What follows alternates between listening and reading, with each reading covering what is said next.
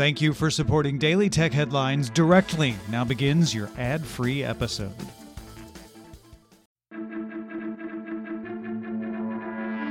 These are the Daily Tech Headlines for Friday, November 23rd, 2018. I'm Rich Strappolino.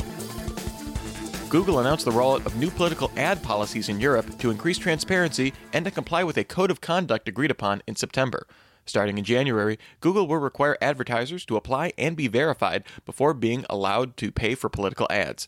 Ads will also carry disclaimers disclosing specifically who paid for the content. Google will also publish a transparency report with information on ad spend and targeting, as well as a searchable ad library. The Wall Street Journal reports that American officials are briefing allied governments and foreign telecom executives to avoid using telecommunications equipment from Huawei. Governments briefed include Germany, Italy, and Japan, among others, as these governments are considering making long-term capital investments in 5G. The U.S. government is reportedly considering subsidizing the purchase of telecom equipment from non-Chinese providers to key allies.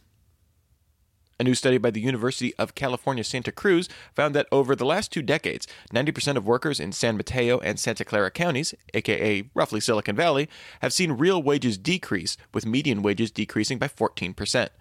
The study found that if labor's share of production had been the same in 2016 as it had been in 2001, workers would have received an additional $8,480. This fall in wages comes amid skyrocketing housing prices in the region. A September housing study by Zillow found that the average Santa Clara County homeowner spent 54% of income on their mortgage compared to the national average of 17%. Disney's annual earnings report revealed that the company's ESPN channel lost 2 million subscribers, while Disney Channel, Disney Junior, and Disney XD all lost 3 million subscribers. Since these channels are commonly included in cable packages, they are often seen as bellwethers for cord cutting. Disney's ESPN Plus streaming service seemingly made up for some of these losses, gathering 1 million subscribers since launching in April. The Wall Street Journal reports that Apple is set to offer subsidies to Japanese phone carriers to help discount the price of the iPhone XR after slower than anticipated initial sales.